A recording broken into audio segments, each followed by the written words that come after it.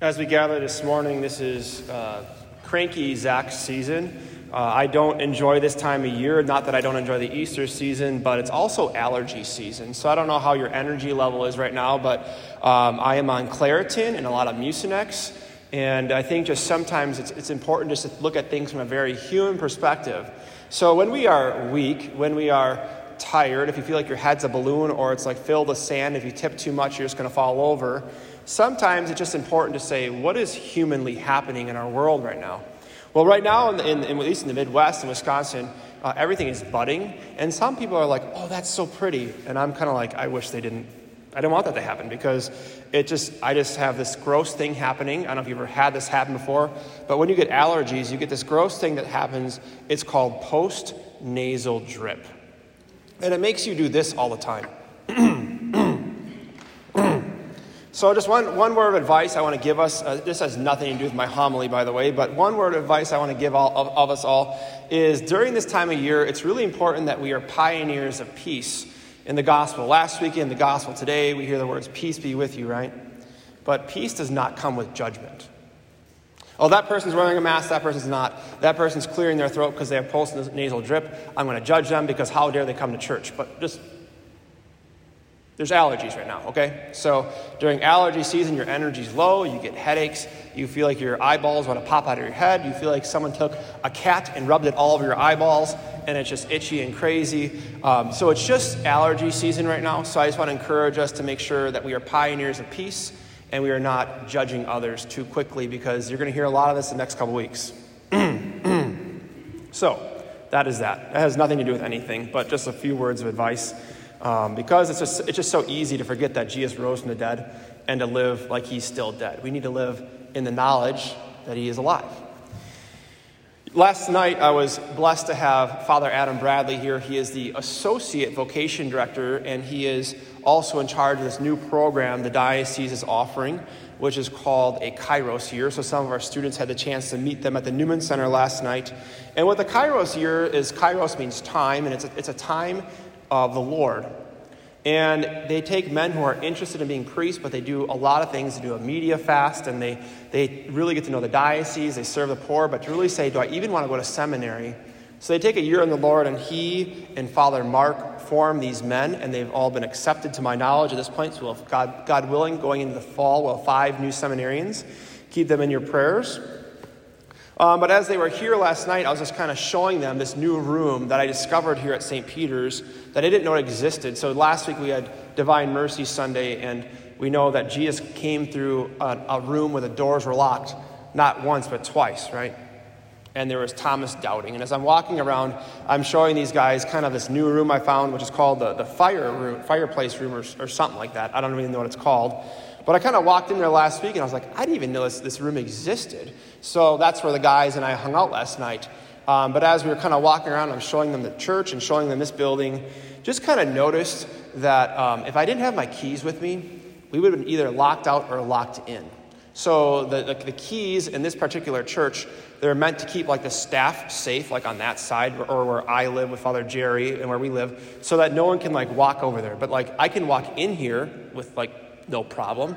But if I don't have my keys on me, I can't get back to where I live. And there's all these different doors that are kind of throughout the basement. It's like a maze down there. And you have to have keys to get in. And sometimes the keys are on the inside for some, but for those who don't live here, it would look normal. So for me, in order to get into certain parts of this building, I have to open the key from the inside out. And I think there's a lot to that. I think a lot of us really need to look at our lives. So Jesus is calling us to be very real with him in our gospel today. And he's saying, are there any areas where you're still like doubting Thomas, like last week, where he was not there and he said, unless I touch his hands and, put my hand into his side and see the nail marks, I will not believe, but I'll be unbelieving. So the Lord knows that you are going to doubt from time to time. He knows that you're going to struggle from time to time, and he will do anything he can to get you out of that locked room and bring you into a new locked room, which I'll preach about in a second. In our gospel, we come to the road to Emmaus. The disciples just celebrated one of the best Bible studies. He opens the word for them, which is Jesus showing you that he doesn't want you to be lost. Anytime you feel lost, Please, for the love of God, open the Word of God and let Jesus in. And then, after that awesome Bible study, he celebrates Mass, and he's made known to them in the breaking of the bread. He's made known to them in the Mass. So the two disciples are chitter-chattering about, like, what in the world just happened? And they're talking about how they just celebrated Mass, and we got to know Jesus. We actually encountered him. He's not dead. He's alive. And while they're talking about this, he stood in their midst just like he did last weekend, and he says those words that you and I need to hear, peace be with you. And they were startled. And actually, the word says they were terrified. And they thought they were seeing a ghost. And Jesus says to them, as he says to you and I right now, why are you troubled? Or what troubles you right now? And why do questions arise in your hearts? Which means Jesus is telling us he wants to hear what's going on in your life. He's not afraid of coming into those locked parts of our lives and having a conversation, speaking to him heart to heart, and be real. If you struggle with lust, if you struggle with drugs, if you struggle with alcohol, if you struggle with doubt, if you struggle with shame, he's like, tell me about that. I want to know. If you struggle with judgment, tell me. Right now I'm thinking he's like, how are your allergies, right? Talk to me about that. He wants to talk to you about very human things. And he's calling us to invite him into that. And he just says, again, like he did last week, look at my hands, look at my feet. Like, know what true peace cost. It was through sacrifice. It was through him being brutally whipped and scourged just for you. So his peace could be just for you, then you can help others know the same. But again, if you have not encountered his peace, then it's like the door is still locked on the wrong side. And Jesus, he wants to do very simple human things with you, like eating food. He's like, touch me. Because a ghost does not have flesh and bones, as you can see I have. And then he shows them, and some of them are kind of like, I don't know if I still believe. And they're telling him the desires of his heart, of their hearts, and he's okay with that. You can be real. You can be like, I don't know if I believe. And the Lord's like, good. I'll go one step further. Do you have anything to eat? He asked the disciples this, do you have anything to eat? And they know that like Jesus multiplied fish and loaves, so it's like either they're going to give him some bread, but he already made himself known to them in the breaking of the bread, so they're like, I bet you he'll eat some fish. Let's see if this ghost can eat fish. So Jesus takes a piece of fish and he eats it right in front of them. And I always wonder if he's just like, takes a little fish and he's like looking at them dead in the eye and just kind of sitting there, and just eating. He's eating and they're seeing the fish in his teeth, they're seeing the saliva, they're seeing everything happen. And then as he's done, he's just like licking off his fingers, and he's like, I am so real. I even eat food. And again, you know me, I'm not afraid to talk about poop. I'm pretty sure he's like, I'll go to the bathroom in front of you. I don't care. I will do anything I can to prove my love to you. And I want to be a part of every aspect of your life. And I don't want you to have any areas that are locked off. Not even in the bathroom. Because most of us, we do gross things in the bathroom, like go to the bathroom and run our cell phone. It's nasty. Has nothing to do with anything. But Jesus comes to us in these very normal things, and he wants you to be totally convinced that he will provide for you. And maybe there's just a simple invitation to make sure that you are very intentional about, for our students here, finishing the semester strong, especially when it comes to Bible study, especially when it comes to discipleship groups, to make sure that he wants to open your mind so you understand. Sometimes we think, I'm so confused. And the Lord's like, well, the opposite of that would be understanding. It's also one of the gifts of the Holy Spirit, so why don't we ask for it? And he wants to come to you and make sure that you understand what he is doing and what he desires to do, who he is to you. And he just wants to meet you in those very normal, ordinary places in life. Because we know that Jesus In Acts 17:11, we hear this about him and the disciples. It said they spend time with Jesus, and it says each day they studied the scriptures to see whether these things were so, to see if it's real. So the apostles, the early disciples in the church, they spent time with God's word, and they rubbed shoulders, and they were able to be convinced that Jesus is who he says he is. So they could find those who were locked in the wrong places and unlock them. And I think for a lot of us, Jesus is inviting us to encounter him again and again through the message of divine mercy. This is St. Faustina's diary. Obviously, you can see how thick it is. It's not the thinnest book in the world. But, when we're being bombarded by doubt and shame and guilt and by different temptations of the flesh, that's called spiritual warfare. And I just encounter people time after time again, and they tell me, well, the priest never talks about it. Well, I'm not afraid to talk about it, nor is St. Faustina. This is what Jesus says to St. Faustina about spiritual warfare. He says, my daughter, I want to teach you about spiritual warfare. He says this, never trust in yourself, but abandon yourself today to my will. In desolation, darkness, and various doubts, have recourse to me. He says, also to your spiritual director, making sure you have a mentor, someone who's above you. You're not trying to do it on your own. And he says, he will always answer you in my name, and do not bargain with any temptation. That's where a lot of us are. We play these games. Well, it won't hurt me this time. This will be my last time doing this. And we start bargaining with temptations. But Jesus says, instead, lock yourself in my heart. He says, lock yourself immediately in my heart at the first opportunity. Reveal the temptation, reveal what's going on in your life.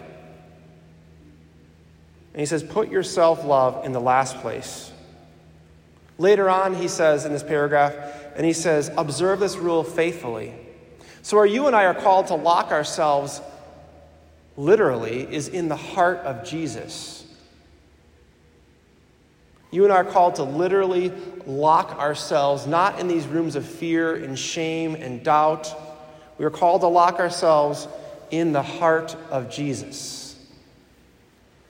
And then he goes on further to tell St. Faustina, says, and if someone causes you trouble, think what good you can do for the person who caused you to suffer. Like, that's the opposite of the world. But if you're living locked in the heart of Jesus, you know what your sins cost him. You know what he did for you on the cross. You know how he forgives you in the sacrament of confession, how he constantly feeds you with his body and blood. He constantly provides and prompts you. And he says, do not pour out your feelings, which is like what our world does, right? He says, be silent when rebuked. You ever someone yell at you or tell you something and immediately you get defensive? Through the message of divine mercy, he says, be silent. And he says, do not ask for everyone's opinion.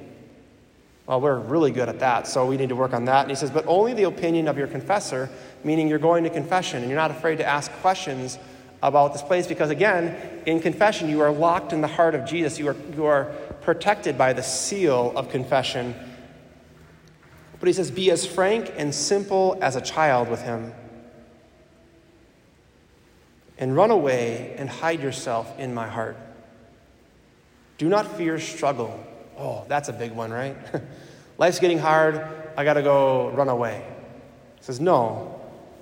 It often intimidates temptations, and they dare not attack us. I think this last part of the paragraph is what I want to focus in on today. And I want you just to listen to me as if I was the only person talking to you right now. He says this, always fight with deep conviction that I am always with you. Do not be guided by feelings, because it is not always under your control. But all merit lies in the will. Always depend on your superiors, even in the smallest things. Jesus says, I will not delude you with prospects of peace and consolations. On the contrary, prepare yourself for great battles. Know that you are now on a great stage where all heaven and earth are watching you. Fight like a knight, so that I can reward you. Do not be unduly fearful, for you are not alone. Jesus, through St. Faustina, is encouraging us to lock ourselves in his heart, to know that you are never alone, and to be guarded on your feelings and focusing on the will. Because the devil loves messing with your feelings and my feelings. But if you are locked in the heart of Jesus and you give him the keys, you are in the safest place possible. And that's what Jesus wants. He wants to keep you safe. That's where the word saved comes from. But in Catholic Church, we know that you are being saved, you hope to be saved, and you are saved because the cross is an eternal act of love. And Jesus gives you his heart every single Mass in the Holy Eucharist. I would encourage you and invite you this day to form a new habit.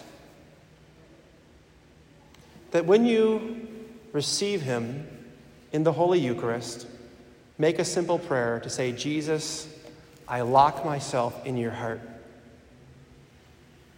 And then throughout the day, open the Word of God when you feel confused and you need that gift of understanding, when you feel doubt, when you need faith. Open his Word and listen to him talk to you so he can remind you that I'm always with you. Scripture says that he delights in you. To know that he says you are beautiful, you are loved. And all he needs is your permission.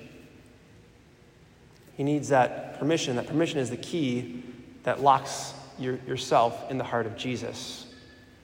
But again, love always wills the good of the other, never forces itself upon the other. So you have a choice every second of every day to remain locked in the heart of Jesus. And this is our God who wants you to understand so we can open the scriptures to know it's really him. So when you're eating food, when you're in the bathroom, when you're at work, when you're in your studies, when you're at class, when you're with your family, you know it's him. And then when somebody does something bad to you, you don't return with a rebuke, you return with a kind act. Because that's what Jesus does when you're living in his heart. And if you fall out, if you say, oh, there's a temptation, I'm going to leave his heart, then I just encourage you, just gently go back to confession. Never be afraid of confessing your sins to Jesus in the sacrament of confession, where he pours his love upon you. And as the message of divine mercy says, nothing you confess will make me love you less. Nothing you confess will make me love you less. Nothing you confess will make me love you less. And if you know that and you live that, the thing that you receive is peace. And I don't know about you, but I want more peace. But that means we have to fight the fight of faith. And if you're up for battle, if you're going to be a knight like Jesus asked St. Faustina to do, you have to make sure you're locked in the armor of his heart. And if you think that you're not worthy of that, because sometimes we listen to lies, I really encourage you to open the Word of God more often and let the truth speak to you. Because we know, what does truth say? We know that about Scripture, truth will set you free. And who is the truth? The truth is not an idea. Truth is a person, and his name is Jesus Christ. And he has risen from the dead for you. And he will do whatever he can to convince your heart that everything he said, everything he did was just for you, so that you can spread that same message to others. We take a moment of silence to place it all on the altar.